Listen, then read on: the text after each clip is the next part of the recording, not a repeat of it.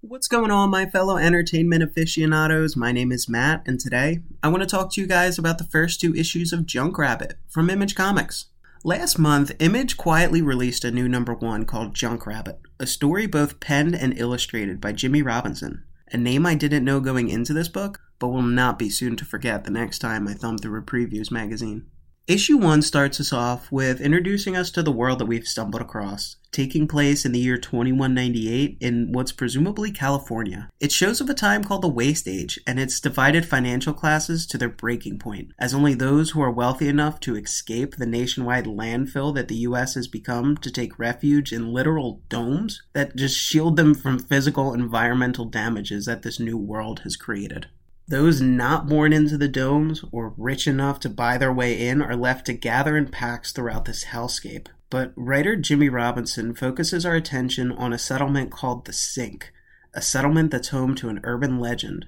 called Junkrabbit. We, the reader, are treated to some early action, though, as the introduction ends up being intertwined into a live podcast report of sorts, as we see a teenager from the nearest dome city venture into the Sink in search of this elusive Junkrabbit, who, without much provocation, makes their presence known as they decapitate this naive content creator live for the whole dome to see, and confirm, very quickly, that the Junkrabbit means business. After the execution-style killing to open our story, we're taken to the dome city where this teen hailed from, and we find out that this poor kid just so happened to be the son of this dome's leader, for lack of better terms. And he quickly responds, sending some of his strongest and smartest soldiers into the Sink to end this myth-turned-mortal before matters get out of hand. Issue 2, though, takes the reader into the Sink for a majority of the issue, as the dome's best and brightest soldiers have descended upon the encampment and immediately begin grilling the residents, as it's seen here that the settlement has set up an entire religion based around Junkrabbit, having their protector long before the dome gained wind of it.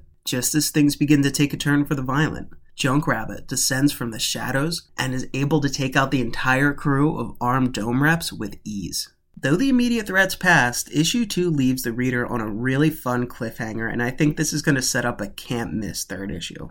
So far, I'm loving this series and the world that the writer-artist Jimmy Robinson has been able to construct in just 2 short issues. I can't wait to check out what next month has for this New World Robin Hood. As always, thank you guys for listening, and if you liked what you heard, let me know what you thought of this series over on Instagram at @MainaCards_comics, and tune in to more Capes and Scowls next week, where we'll talk about this week's books.